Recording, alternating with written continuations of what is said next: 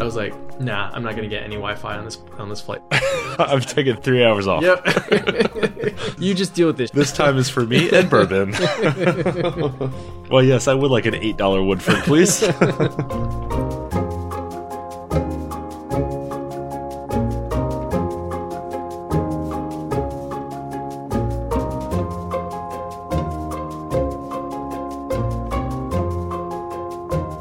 Live from the Mundangerous Debate Hall in New York City, I'm your host Shane. And I'm your host Ishan. And welcome to episode 138 of Total Party Thrill, a podcast for game masters and players where we discuss our campaigns in order to inspire yours. In this episode, we're talking about the chaotic neutral alignment, and probably getting into an argument. But first, the rogue traders take a nap in the Dynasty Unwarranted campaign, and later, the Trickster embodies the fickleness of the Fae in the Character Creation Forge. Shane, are we in a debate hall because when you are in a debate, you basically have no moral compass and you're just arguing for a particular side that you've been assigned? Is that it? Sure. Let's go with that. I liked it because there are no rules in the debate hall. I see. Because I don't follow them. You're out of order. Exactly. That's how that works. So speaking of not having a horse in the race, Pathfinder 2nd Edition is coming out. Yeah, the playtest rules are already available if you wanted to go on Paizo's website to download them. And apparently you can also pay full price for a Pathfinder playtest book. Yeah. I don't think we'll be doing that. I do think, however, we will be trying to get our hands on an advanced copy of the final rules whenever those come out and reviewing it for our audience. This will be the first Pathfinder book we actually review. Mm-hmm. Because neither of us plays Pathfinder because, well, I hopped onto 4th edition. You were sort of... I skipped the whole period, and 5th edition was already late in its playtest by the time that I came back to D&D, so Pathfinder didn't exist for me at all, basically. And I think it's kind of a bit of a hole in our RPG coverage because, remember, when we were at Gen Con last year, we were amazed at the number of people playing in Pathfinder League. Yeah, the Adventurers Society, I think it is. Sure. Pathfinder Society. There you go. That makes more sense.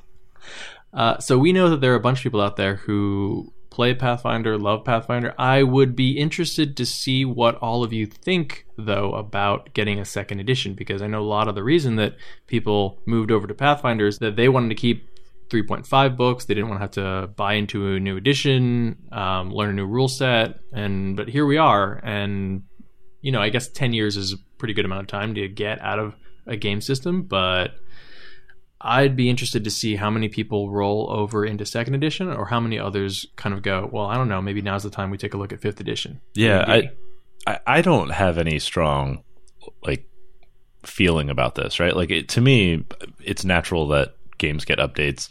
Publishers have to release new editions. It's just sort of being part of an active hobby.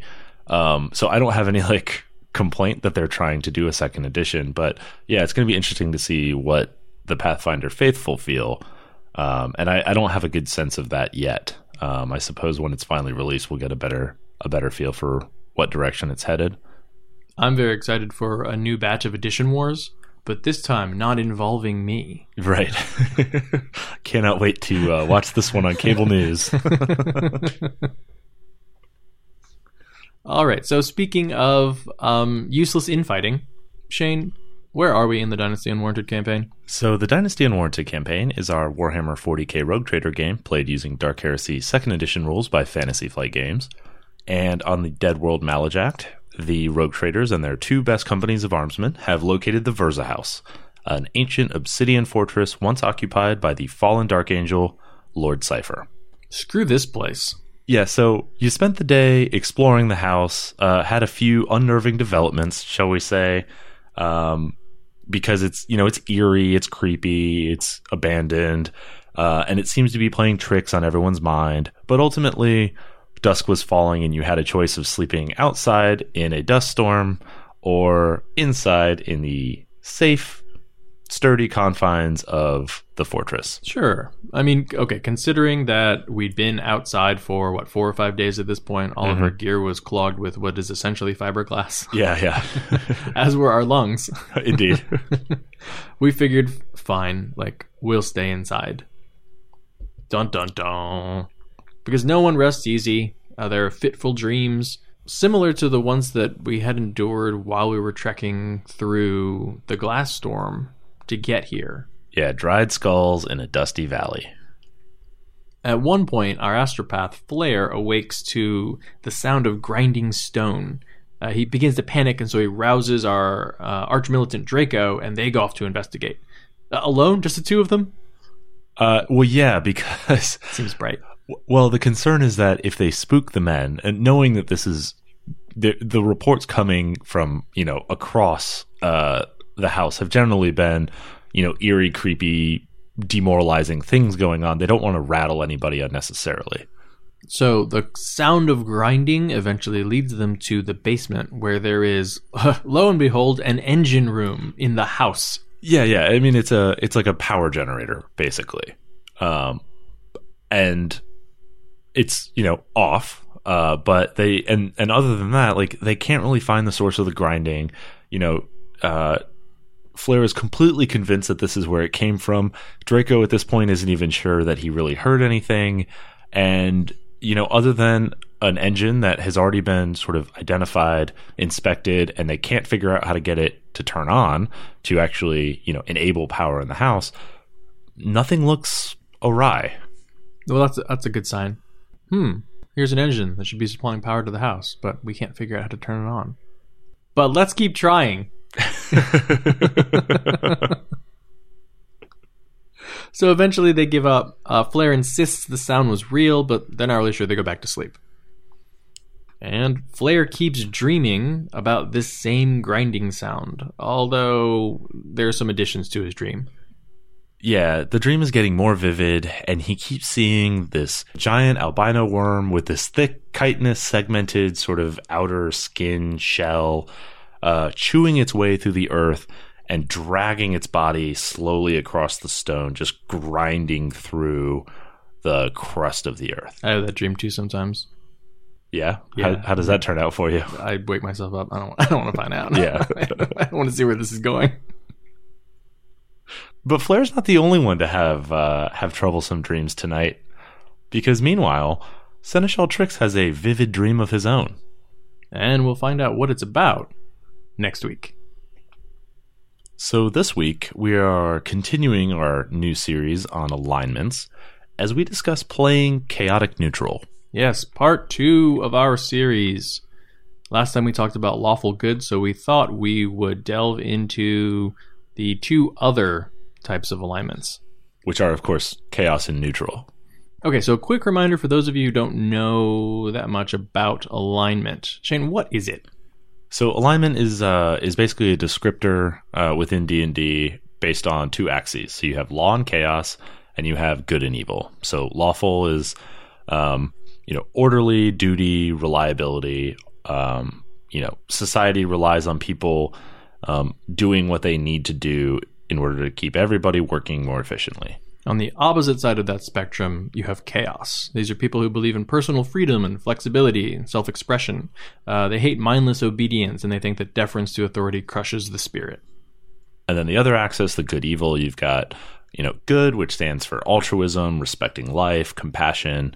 A good person goes out of their way to help others where it might even cause them harm to do so.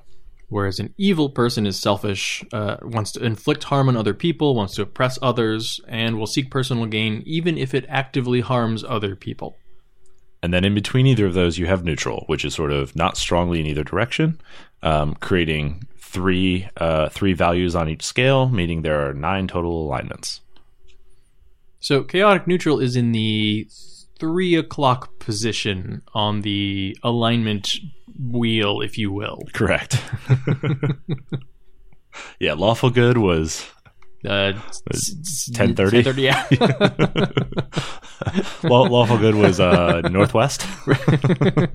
Yes, this is due east. Right. That's better than a clock. Yeah, maybe. So yes, the chaotic aspect of being chaotic neutral is relatively straightforward. You value personal freedom and expression, and you tend to reject the structures of society, at least the ones that sort of bind your hands and keep you from doing the things that you feel like you want to do. Yeah. You want to be a free spirit. But neutral, I think, is sort of the more challenging or problematic piece of this alignment to sort of define and work through. Yeah, there are two general kinds of neutral that you can be. You could be neither good nor evil. You are seeking balance between the good end of the spectrum and the evil end of the spectrum. Maybe this is a religious motivation. You feel that there needs to be a certain amount of each to maintain harmony. Maybe you feel like that's just the best way for you to operate as a person is a little bit of good, a little bit of bad. Yeah, or you could be both good and evil, which is sort of more lacking conviction, right? Like, I do what's best in the situation, right? I don't adhere strongly to a moral code, but I'm also not particularly selfish. I just try and do the best I can to get through, right? And maintain my own freedom above the sort of arbitrary morality. Yeah, I'm a mercenary. I don't care about your holy war. Right. I'm thoroughly in the gray between the black and the white. And I think this is where the challenge comes from for a lot of the reputation of chaotic neutral, is that the idea of balance, of being neither good nor evil, of trying to maintain both good and evil, is challenging, especially in a party of people. But it leads to sort of like a philosophical conundrum, right? Yeah. So, like, for example, if you are trying to maintain the balance, if good is doing pretty well in the world, and your idea of balancing it is to stab a bunch of people as often as you can, then maybe you're balancing the amount of good and evil in the world, but your personal actions are consistently evil. Right. That makes you evil. Right, exactly. If you keep doing evil things, you're an evil person. Likewise, like, occasionally doing good things to try and outweigh the evil that exists in the world doesn't make you good. Like, it doesn't outweigh the ledger of all the evil things that you do, right? Because evil kind of has no floor. You can always do something more terrible, more depraved, more, unholy. Right. Hold my whip. Right, exactly. You can always be worse, but there's sort of an upper limit on how good you can be, right? Like, the ultimate self-sacrifice is as far as you can go for good. And of course, in a game like D&D, you've got canonical evil, or evils, right? The beings that are purely motivated by evil qualities. And a philosophy that seeks to balance out like an archdevil with, Paylor, who's a shining light of good, doesn't really make that much sense. Just the practical application is evil wins by default, right? Like, good is an active state and evil is sort of a resting state. Evil will always win because good is dumb. Good point, Dark Helmet. But evil is the natural end state of entropy, right? So you don't have to do anything to make evil increase is sort of the problem with a balanced philosophy. Yeah, so I think if you're playing a chaotic neutral character who is seeking balance, it is much easier if you are seeking sort of an internal balance. And this doesn't mean like the party has like helped save some prisoners, and so now I need to go enslave some people in order to balance that out, But it can just be, okay, we've done a good deed, but I did that for the money. Right. Or I did that because it hurt the orc slavers and I don't like them.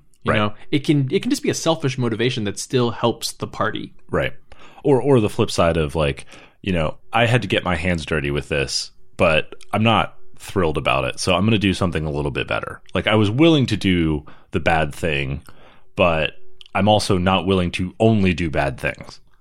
Right. Like, if you have been in a situation where you needed to kill someone who had surrendered, maybe the next time you're like, you get off this time. Right. It's a bit like Two-Face flipping a coin, or it can be if you want. Mm-hmm. Yeah. But I think overall, having a chaotic neutral character who lacks conviction is a much more relatable and sort of party-friendly way to approach the alignment. Maybe for you. Okay. You lack conviction, Shane. Yeah. I find your lack of faith disturbing. But if you think of a lot of the sort of iconic chaotic neutral characters, right? Like they're all rogues and scoundrels, right? Like the Han Solos, the Jack Sparrows, the Batmans, The Lone Star. Yes, right. of course. Which is to say that they deal in the gray areas of morality, mostly because they don't value morality very highly. They don't really think in those terms consistently. They just kind of float along and let other people be responsible for defining it. Right. Or they think that, a highbrow view of morality is for people who have the time or the luxury. Of being able to deal with, we don't kill anyone who's surrendered. Well, that's great if you have a penal system and a jail, right. But if you're like out in the wasteland, yes, you have to kill them. Otherwise, they leave and try to kill you again. Right. I would never torture a prisoner, unless I had a very, very tight clock. I just had to get it done. I mean, I'm thinking of even like just like an Aladdin type, right? Having to steal bread to eat for the night. Like you don't have the luxury of thinking like, well, if I steal from this merchant, is the merchant gonna go hungry? Mm-hmm. What if everybody stole from the merchant? Like it doesn't matter when you have a growling stomach. Right. Let's consider the tragedy of the commons, if you will. Yeah, exactly. So the part of this then is like, you can have a character who sort of tends towards doing good things, like doesn't go out of their way to do evil, but then, sometimes you got to get your hands dirty. Or likewise, you could have a character who sort of trends towards selfishness, but still has soft spots for their friends or family or, like children or downtrodden, whomever. Yeah, actually, one of my favorite archetypes is that character who's like selfish and kind of a jerk, except when it comes to blank, right? Children. I always help children. I really like animals even though I hate people. Right. All right, so what are some reasons to play a chaotic neutral character? Someone who lacks conviction and can't be bothered to get off their ass to go save the world. You get a lot of flexibility. You're not beholden to sort of a higher code, right? So you can have the freedom to deal with problems pragmatically. Yeah, I really like that aspect of it. If you want to play the type of character who looks at the situation and doesn't necessarily follow like a fantasy or an RPG trope when they're deciding what to do and says, okay, what would a reasonable person in this situation actually be doing? Chaotic neutral is actually a pretty good alignment. Yeah, I mean, I think that's the reality is most people are sort of between neutral and good on the scale, right? Like they try to do good, but push comes to shove, you sometimes do selfish stuff too. Yeah, I'm not going to go out of my way. I'm not going to put myself in harm's way to like make things okay. And actually, I'm probably not going to like pay a little bit extra money so that someone else is doing a little better. You know what I mean? Exactly. I'm not doing that great. Right. And people make decisions on the margin, right? So that's pretty neutral. Likewise, another reason to play chaotic neutral is independence. You aren't beholden to the rest of society for much, including your motivation, right? Like, I don't care about concepts of like, my order or my country because like I do me. And if I'm lucky, so do other people. Well, yeah, I mean. It also gives you an opportunity to grow into a different alignment. I actually really like starting all my characters off as true neutral, or, one of the neutrals. So that they can become defined by their actions as time goes on. So you can say, my backstory is like I saved an orphanage and I'm good. Or it can be like, I haven't really committed, I am neutral. But then when your character is presented with different options during the game, you're going to make decisions based around that. And I think that that can sort of expose to you as the player what your character's alignment actually is as they go. I think we've talked about emergent backstories before. This is like emergent alignment. Right. Yeah, this is a great starting point. I mean, it's sort of like the distinction between Han Solo and Jack Sparrow, right? Like one of the things that makes Han Solo so great is that he starts out chaotic neutral and really does sort of move towards like a chaotic good. And one of the things that makes Jack Sparrow so frustrating and also sort of endearing is that he never changes, right? He's always looking out for number one. Even when it kind of like hurts him and like emotionally, right? He struggles with it. He still kind of just sticks with neutral. He's seeking balance. He's striving for balance in the universe. That's not probably quite right. what he's doing. He's trying to balance his base desire for Elizabeth Swanson with his equally base desire for Colt. I mean, aren't we all? And ideally some revenge. Chaotic Neutral also lets you add a nice bit of interpersonal tension with characters who are more noble-minded. It's much, much easier to balance with a chaotic neutral character than, for example, a chaotic evil, or even like a lawful evil character. Yeah.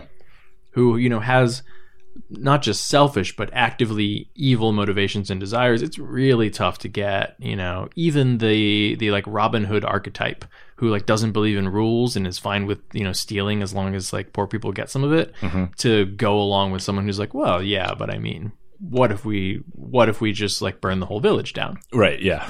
There's some lateral thinking that doesn't quite work for a party.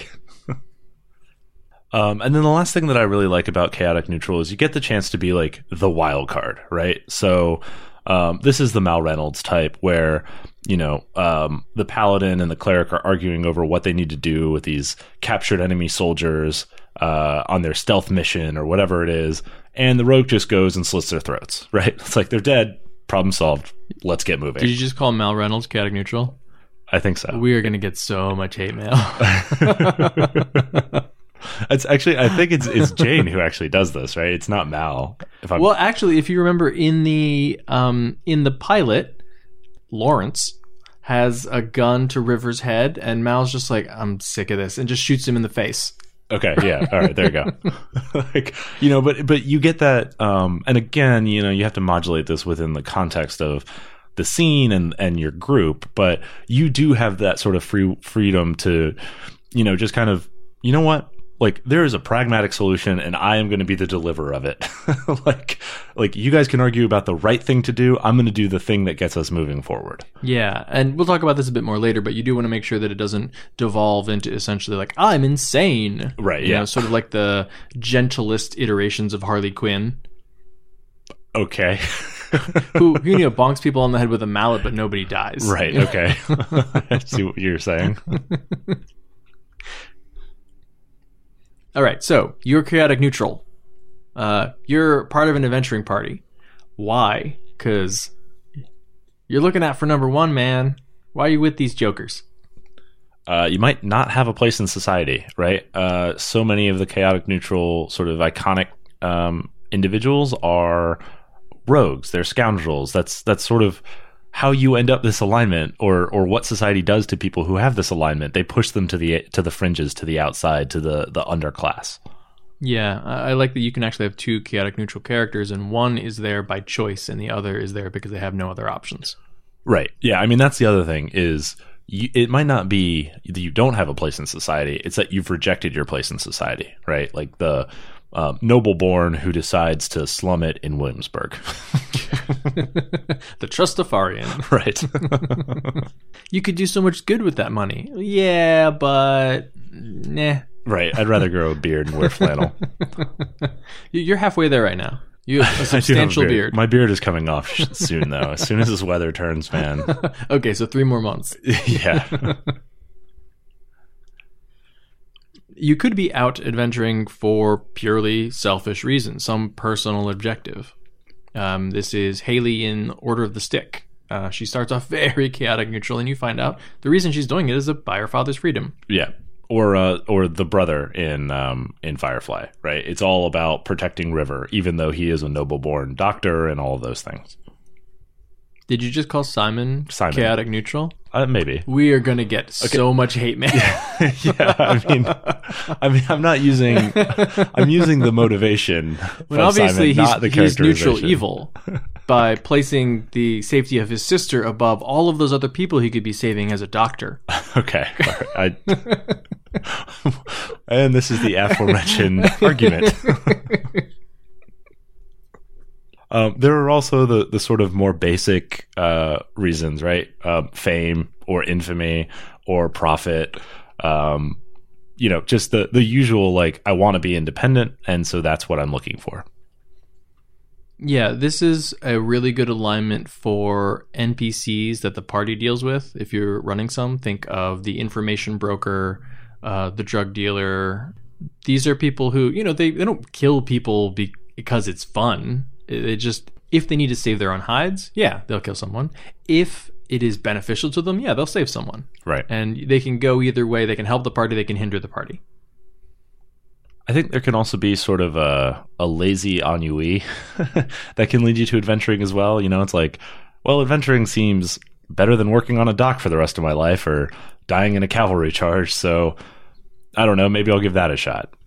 Yeah, I'm not out here because I want to save the world. I'm not out here for any particular motivation, but everyone's got to eat. Yeah, exactly. And, the alternatives looked pretty bleak as well. Yeah, this is like, if we don't die or get eaten by carrion crawlers, this is way more lucrative. Right. I'm basically buying stock in a startup right now. Our adventuring company. Right. Yeah. Stock options, right? I'm hoping to buy your options on the cheap too when you die in that dungeon. It's a nice jacket. I'm gonna take them from your estate. Don't worry.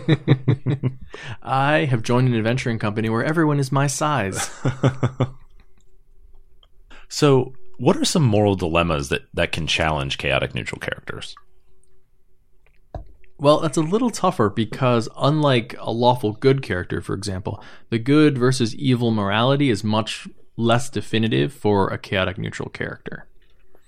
But you can really challenge their chaotic worldview because they're usually pretty beholden to living a life that is operating outside of the rules. Right. So maybe that means that they're offered an opportunity to address injustices that are occurring within a libertarian society or a primitive society where the rules are less important. Right. You can also create situations where appealing to authority is actually the easiest approach. So, you might have a friend or a colleague who's been wrongfully imprisoned. One option is to break them out of jail because, they're wrongfully imprisoned and society has no business restricting someone's freedoms unjustly. But the easier way to do that might just be petitioning the Baroness. But that would mean swallowing your pride and actually engaging with the social structures in place and therefore legitimizing them. Yeah, I really like where the easiest option is apologizing to the Baroness. Like, the only thing she needs from you is a sincere apology and a promise that you're never going to do it again. Right, yeah. And all you have to do is compromise your values. And everyone else in the party is like, it's so easy. Just say it. And you're like, but it's the whole reason I'm doing this. Guys, I just don't see myself doing that. Right. You know what, though? I'm really good at breaking them out of jail. Right, yeah. Another way that I love challenging chaotic players is by either giving them a glimpse or actually giving them responsibility for the sort of burden that rulership places on a person, right? So we're living this in our Birthright campaign right now, that all the problems kind of roll up to us, and we're growing authoritarian so that we can actually put policies in place that address these problems. Even though many of our characters are sort of, let's use democracy and like keep society free and educate people. Yeah, I mean, I think you're playing a chaotic neutral character. Right? Is Tanis? Tannen? Tannen is chaotic neutral? He's actually neutral good. Wait, really? Yeah. As played by Shane. Well, keep in mind he's a populist, right? So that's where his sort of morality comes from. Is giving over to the will of the people, and guiding them in the right direction. Well, Kirval my character is chaotic good, right? And yeah, it is tough to be like, oh, right. So we really should rule with an iron fist while we're away, or place strictures so that nothing can go awry, because these people cannot rule themselves. Exactly. Yeah. And even on a smaller scale, right? I mean, Birthright is about ruling countries and provinces, but like, you could give characters the command of the defenses of a town, right? Or put them responsible for, escorting a group of civilians across like a hostile area, like even like caravan guards, right? You have the responsibility of doing your job, but people are not making that easy for you because they're left to their own devices, which might be consistent with how you would like people to live and be treated, but inconsistent with effectively doing the job you signed up for. Yeah. If you have identified pressure points earlier, like, they have a soft spot for children, then leverage those. Put these characters in a position where, the town is being attacked and they're the only ones currently present who can save the orphanage. Man, it is a hassle and a bother to put yourself in harm's way to defend an orphanage from marauding orcs, but I'm not going to let children die. Right. Why couldn't it have just been old people? Right. Remember that alignment is really about not just how the characters interact with the world, but how they interact specifically with other people. There are specific kinds of people that it is more or less easy to interact with.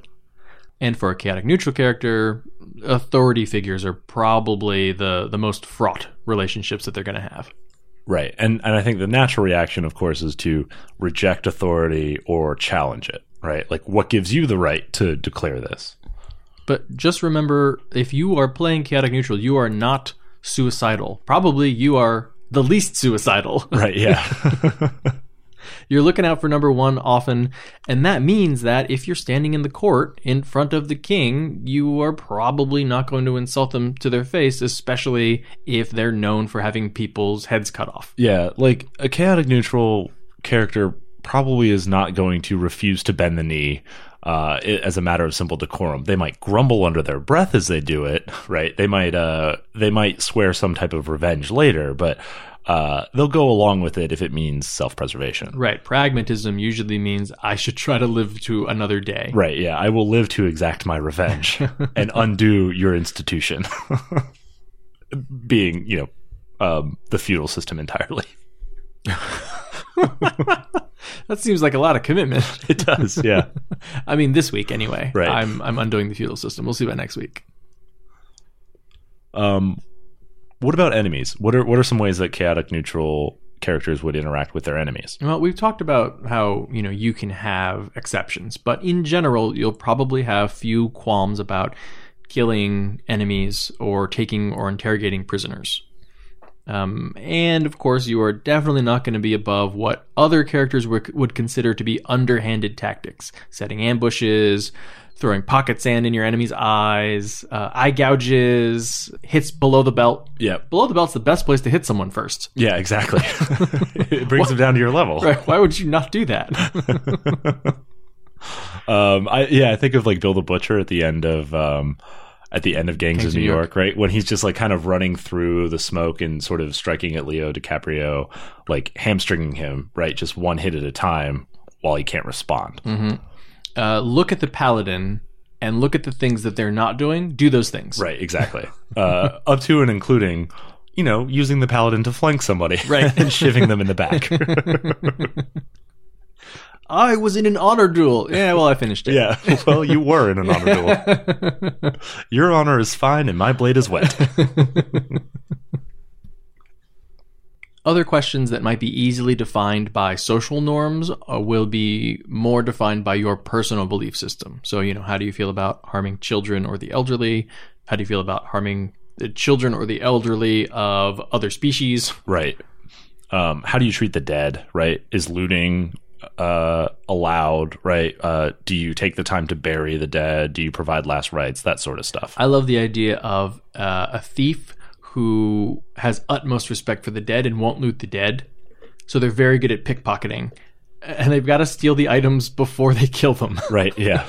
Once they're dead, I have to bury you with this purse. I also like that idea of like, I have to bury the dead, so I'm going to try and not dead people. Right. like I'm going to try and use like the non-violent approach or just knock them out because I don't want to have to deal with the hassle of digging another hole. Right. I'm going to tie you up, but I'm going to get eaten by carrion crawlers. Well, yeah, nothing to bury. Right.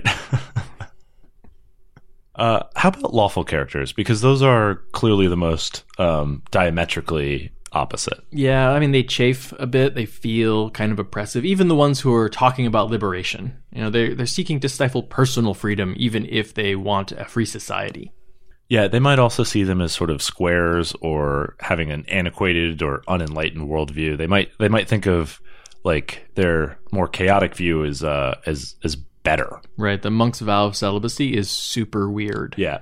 Like, dude, you can just like do it. Right. I'm not going to tell anyone. Right. You don't even worship a god. You worship a philosophy. Is your philosophy going to get angry? Chaotic characters might also see more lawful characters as actually being oppressed by their attitudes, right? Like that monk might be a victim of that oath, of that order, of that sort of vow, who needs to be freed from it, right? Like, so they can actually enjoy freedom and enjoy that sort of flexibility. Yeah, the vow of poverty monk that you're hanging out with, I buy them the nicest stuff. We go out to eat in the nicest restaurants. I'll pay for it. I'll pay for it all. You don't have any money. Right. I'm just trying to show you. Money's pretty good. This is the good life. And then when you get into the more like kind of lovable rogue kind of characters, they might take it as sort of a personal goal to challenge the lawful character's worldview, right? I think of this as like kids who are always trying to get the Buckingham Palace guards to crack a smile. It's like, yeah, I get it. Yeah, I mean, you're a soldier, like a career soldier. You're up at dawn. You're, doing your PT. You're doing all this stuff. Like, I'm just lazing about all day until it's time to work. I'm going to get you over to my side. Like, I'm just going to keep kind of nagging you about that, like just kind of digging you a little bit every day until eventually you break and you come to see my point of view. Yeah, and of course, the fewer lawful people there are in the world, the fewer people are nagging me to do all this stuff. Right. If we all just laze around, the world's a much better place. Right. all that good needs, or all that evil needs for good to triumph, is to just stay home. But I want evil to stay home too. Right. Yeah. Let's just chill, guys. It's balance. Have some pipe weed. What about good characters? Depending on how you view the moral axis, you might see good characters as naive, maybe even weak. Maybe they're hiding behind this moral code so that they don't have to deal with the actual problems of the real world. They don't need to make real decisions. The alternative is they might see them as foolish or idealistic, right? Like your worldview is incompatible with the way that people actually live, right? Like it isn't all nice and bright and shining. It's actually very dark and gray and gritty and bloody. Yeah, you don't know what it's like down here in the trenches. Right. Like, I have risen above. Right, exactly. On the flip side, you might also get flack from evil characters. And you might have tension with them because, well, let's be honest, typically, like, they're doing things that aren't that much fun for other people other than themselves. Yeah, evil tends to infringe on freedom, mostly, by deading you. Or exploiting you. Yeah, if you think about it, obviously you're opposed to lawful evil because tyrants restrict the freedom of other people and probably you as well. But you're probably also opposed to chaotic evil as well because dead farmers also aren't living the free life. Right. Yeah, it's not as much of a moral sort of opposition, right? Like, because you probably do some bad things as well. Everyone has that capacity, but it could be just the effects of that evil outlook are too damaging to your sort of desire for freedom. Right. You're probably you have less friction with like an evil businessman unless he's robbing you. Right. Yeah. But you probably have very few qualms about ending the menace, right? The paladin's like, finally, someone who is justifiably evil and I will smite them, But the neutral good priest is standing here going, we must redeem them. And you have already shipped them. Right. Yeah, exactly. And it's not because they were evil. It's because being evil is bad for business, right? Like that could have come back on me. So I'm just going to head that one off at the pass. Yeah. I see what you were doing, priest. And it was going to take a really long time. Right. Also, they were going to betray you. Duh. Yeah, exactly. But in the party, remember that you're a team and you're getting along together. And the reason that you have stayed together as an adventuring party is because they offer things that you can't and vice versa.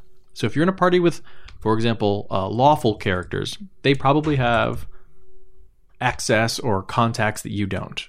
Society may be this authoritarian construct that's supposed to keep its boot on your neck and make sure that you can't have a good time.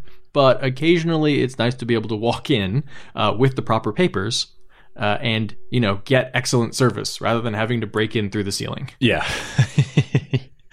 You also might object to the approaches of your party members that are going to sort of lead to oppression of like an NPC's sort of free will, right? You would be you might be very in tune to the idea of that personal freedom remaining important, even though you are trying to accomplish sort of a greater goal, right? Like, we need an approach that still lets people be themselves. We don't want them to just fall in line with what we're doing because we say it's right, because that's oppressive. Right. Might makes right is not the way to convince people of our justness, or the justness of our cause anyway. Right. I can also see like a philosophically chaotic neutral character being really uncomfortable with things like charm or domination magic. And being like, I don't know how I feel about taking over somebody's mind because it really overrides free will, and that's really kind of the only thing I care about. Yeah. Or maybe you're just like, it's fine, use it. I'm going to get a permanent mind blank item, so I'm safe. Right.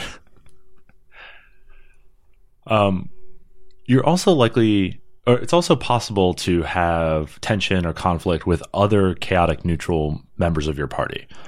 This could be like perhaps because the source of your belief comes from different places, right? So I'm thinking like if you were raised in the wilds with a barbarian tribe, you would have a very different take on the value of chaotic neutral compared to a pampered noble who has rejected their society and privilege.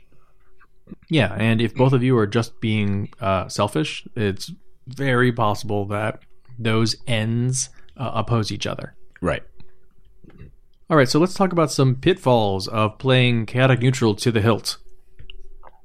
So I think the first one is the one everyone fears the most as soon as somebody says chaotic neutral, or perhaps to a greater degree even chaotic evil, is that sort of mercurial neutral. That unpredictable sociopathic character who has no firmly held beliefs, no greater motivation, no important relationships, no sense of self, and is just there to be solely the wild card. Yeah, I don't know if I put food in my mouth or on my head. Yeah, exactly. But I know I'm insulting that king to his face because he has a funny crown. I think, was it 2nd edition or 3rd edition that was the one that defined chaotic neutral as this character is as likely to jump off a bridge as they are to stab someone. It was like pointlessly capricious. Right. For no reason, like essentially rolling dice every day as to how am I going to behave. Yeah, so I would just remember like as a chaotic neutral character, your beliefs might be more malleable. They might be, more flexible and open to sort of broader consideration. You aren't tied to a code the way maybe like a lawful good character is. But that malleability and flexibility is sort of measured across like weeks and months of adventuring, not encounter to encounter of how you're going to act on a, minute to minute basis. Yeah, Han Solo is extremely loyal to Chewbacca. Right. And there's never going to be a time when he betrays Chewbacca. Yeah, as opposed to, in the 15th minute of the movie, he stabs Chewbacca in the heart. Spends the next 30 minutes nursing him back to health, only to stab him one more time. Like, woohoo! Yeah, exactly. I'm so zany. My name is Solo. Get it? Hey!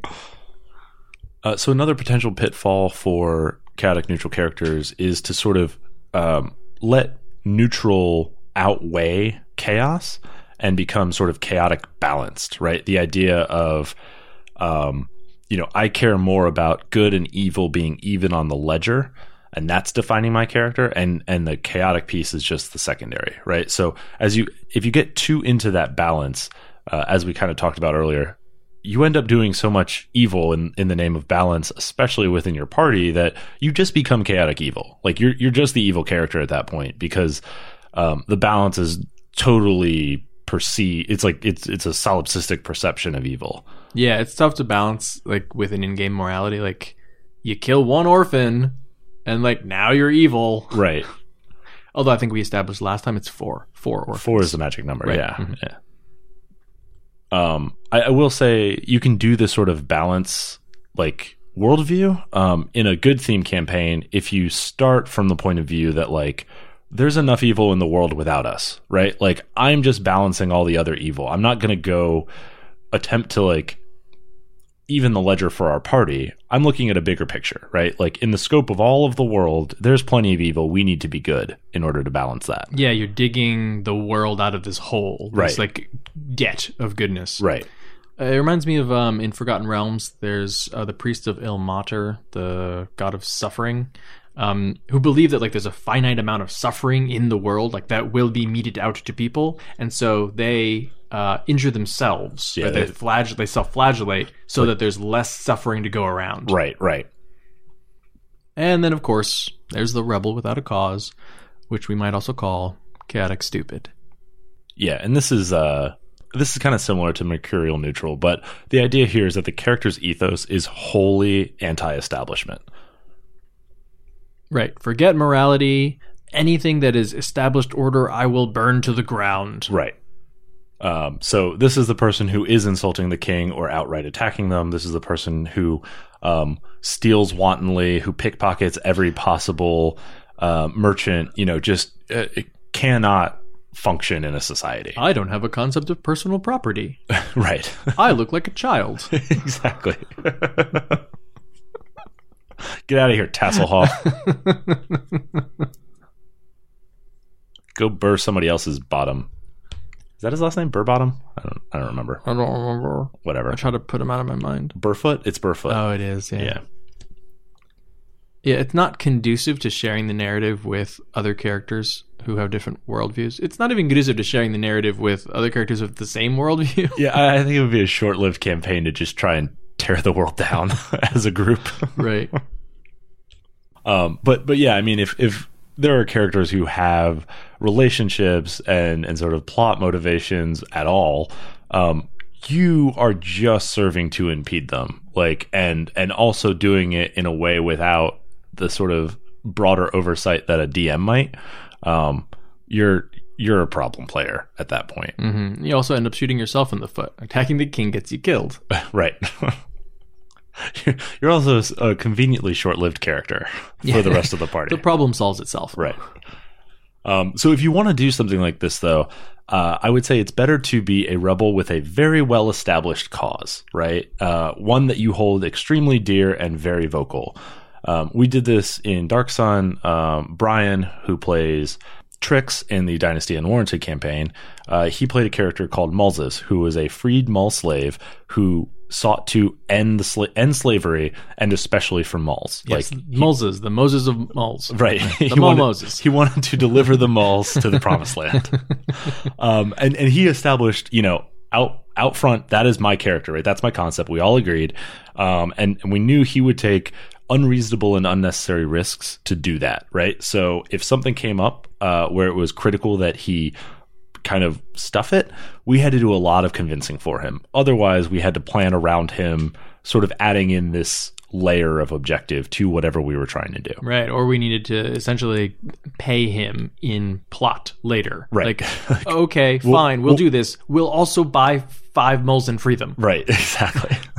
But this became so core to his character that it prevented him from pledging to the company, like our mercenary company. Like he could not suborn this desire for the company's demands, so he had to stay sort of unattached. Yeah, it was kind of cool because we were actually getting to the point where we were like, well, I mean, we could take on the freeing of the slaves issue as part of the company, and that would get him to join, and it's not just him that we're getting, right? But we're getting essentially every one of them that we free, right? Which is certainly not bad for our company. And, the rest of us were usually some combination of like neutral alignment or good alignment. So pretty much everyone was like, and also we wouldn't mind if that happened. Right. Yeah. but, pragmatically, freeing slavery or ending slavery in Dark Sun is sort of, ooh, that's a doozy. Like, it's the same as bringing back the oceans. Yeah, exactly. So, but, if you take an issue, you can definitely make that work with a DM who can kind of work that into the themes of the campaign as well. All right, so what are some plot hooks that work well for chaotic neutral characters? Take care of the blank problem. So bandits, kobolds, goblins, whatever.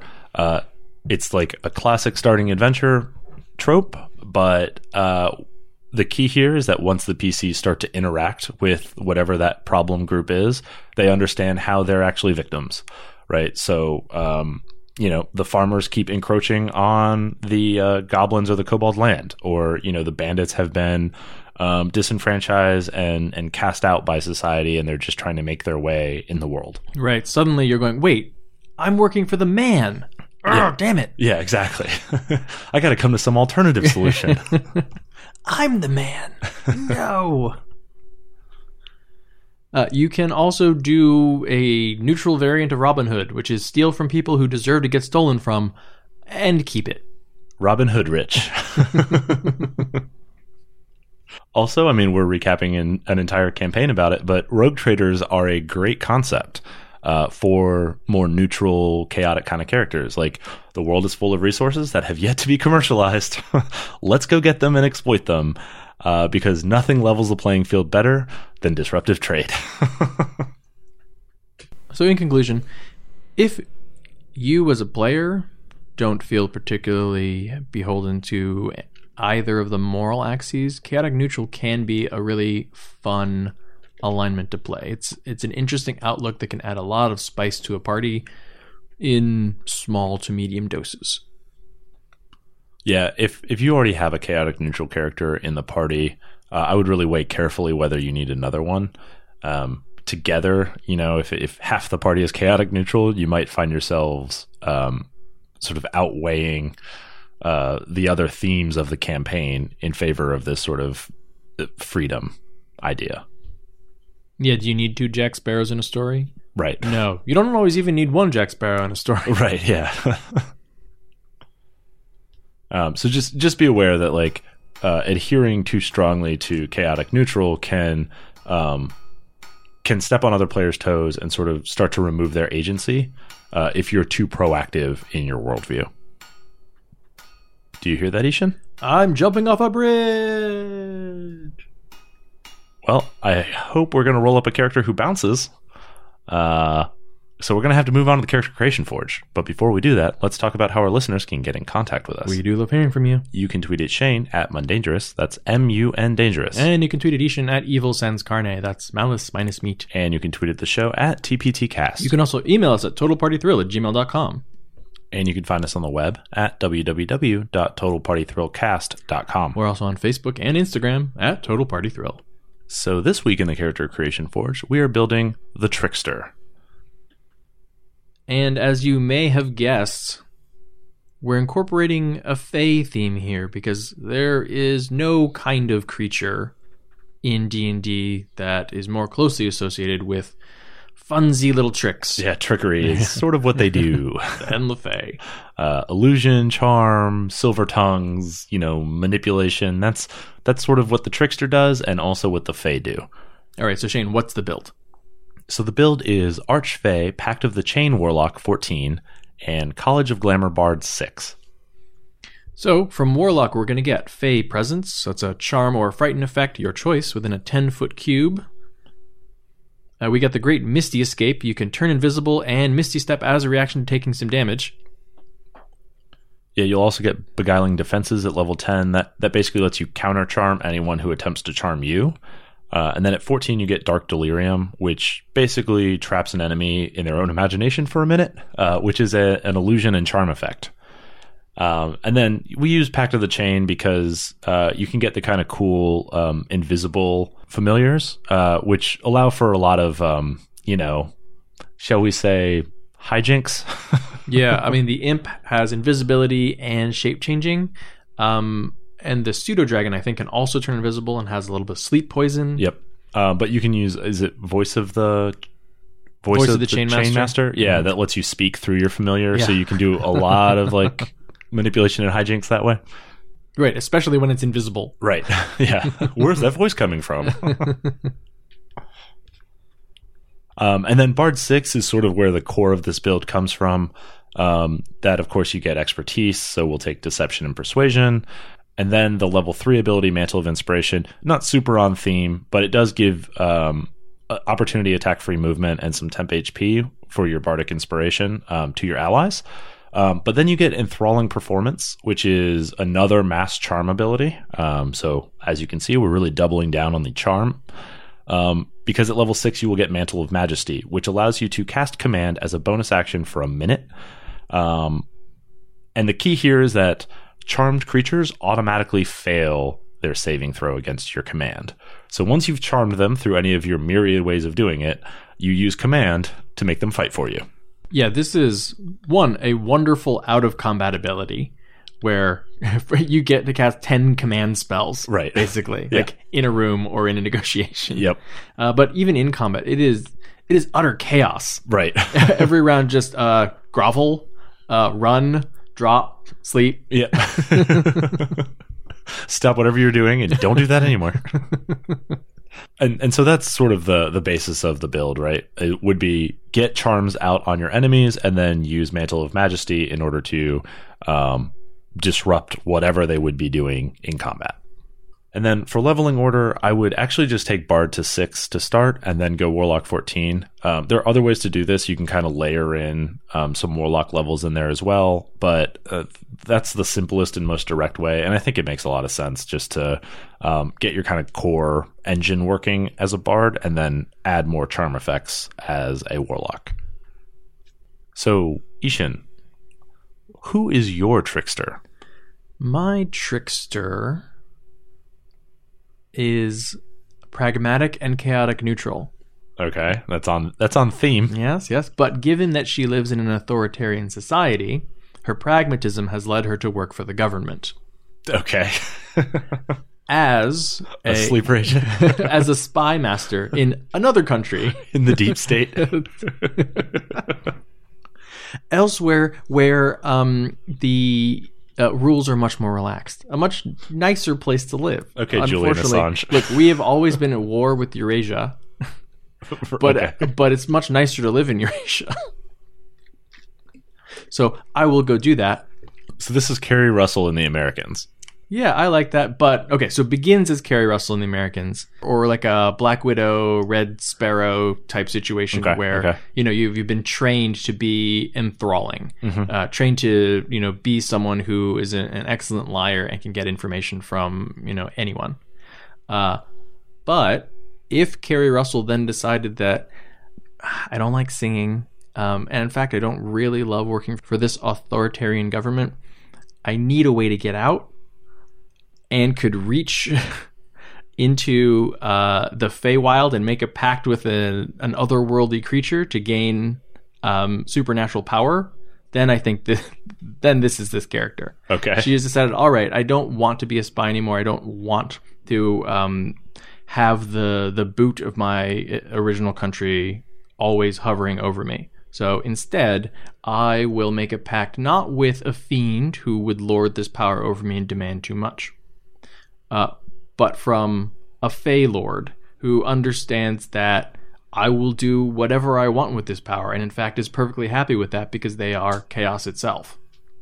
And I am perfectly happy to continue the work that I do here, live the life that I want, but sow some chaos sometimes from afar through the help of my invisible familiar who can, be anywhere on this plane, right? Can go back home and start casting suggestion spells for me. Okay. While I figure out a way to take down my initial country from within eventually. I think that's her end goal, is eventually bring down the authoritarian country that trained her in the first place. What about your Trickster? My Trickster is a little more overt in the way that he sows discontent amongst the establishment. He is the lead singer of a punk loot rock band. A traveling band of minstrels who, puts out these enthralling performances for the crowd, whips them into a frenzy, and then sends them forth to fight for their own freedom against the awful establishment that is oppressing them in this feudal society. So it's basically a USO tour. Yeah, kind of. I'm actually kind of more like Pussy Riot. Is that fair? I think that's absolutely fair. Isn't that exactly who they are, basically? Yeah. They absolutely have expertise in enthralling performances. Right. And also getting thrown in jail a lot. They get out, usually. Right. So. Yeah, well, you got a very useful set of skills.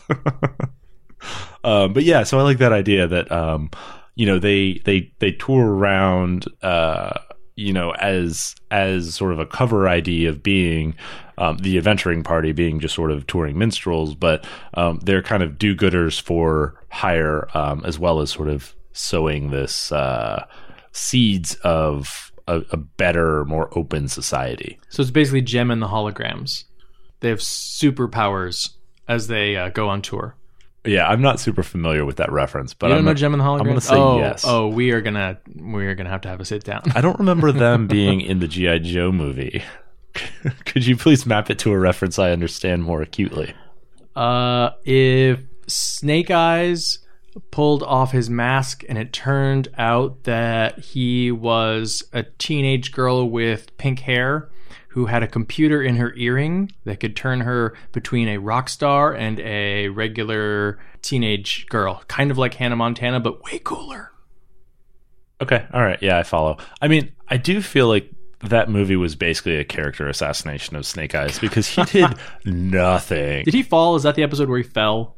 Or is that a different one? No, that's a different one. Okay. That's the one where he fights his counterpart in Cobra. Oh, in the white? Yeah. Okay. But no. In this one, he just gets ambushed with the rest of the G.I. Joes who chase them to Cobra Law, and then gets swallowed up by those giant trees as they break out, and never does anything cool. And obviously, he never says a word, so he just gets no screen time. He gets total short shrift.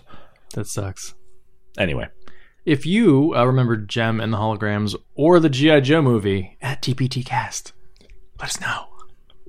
All right, before we wrap up, let's take a moment and thank our Patreon supporters. Yeah, your support is what makes it possible for us to keep doing this show every single week. We're here every week. If you would like to learn more, you can check out our Patreon rewards at patreon.com/TotalPartyThrill. And you can also find a link in the show notes to the Character Creation Forge Codex, which was the reward that our Patreon supporters provided to us at $200. So what do we have planned for next week's episode? We're talking about adapting published adventures. And in the Character Creation Forge, we're building the Master of the Midnight Hunt. Well, that's it for episode 138 of Total Party Thrill. I hope we lived up to our name. But either way, I'm Shane. And I'm Ishan. Thanks for listening.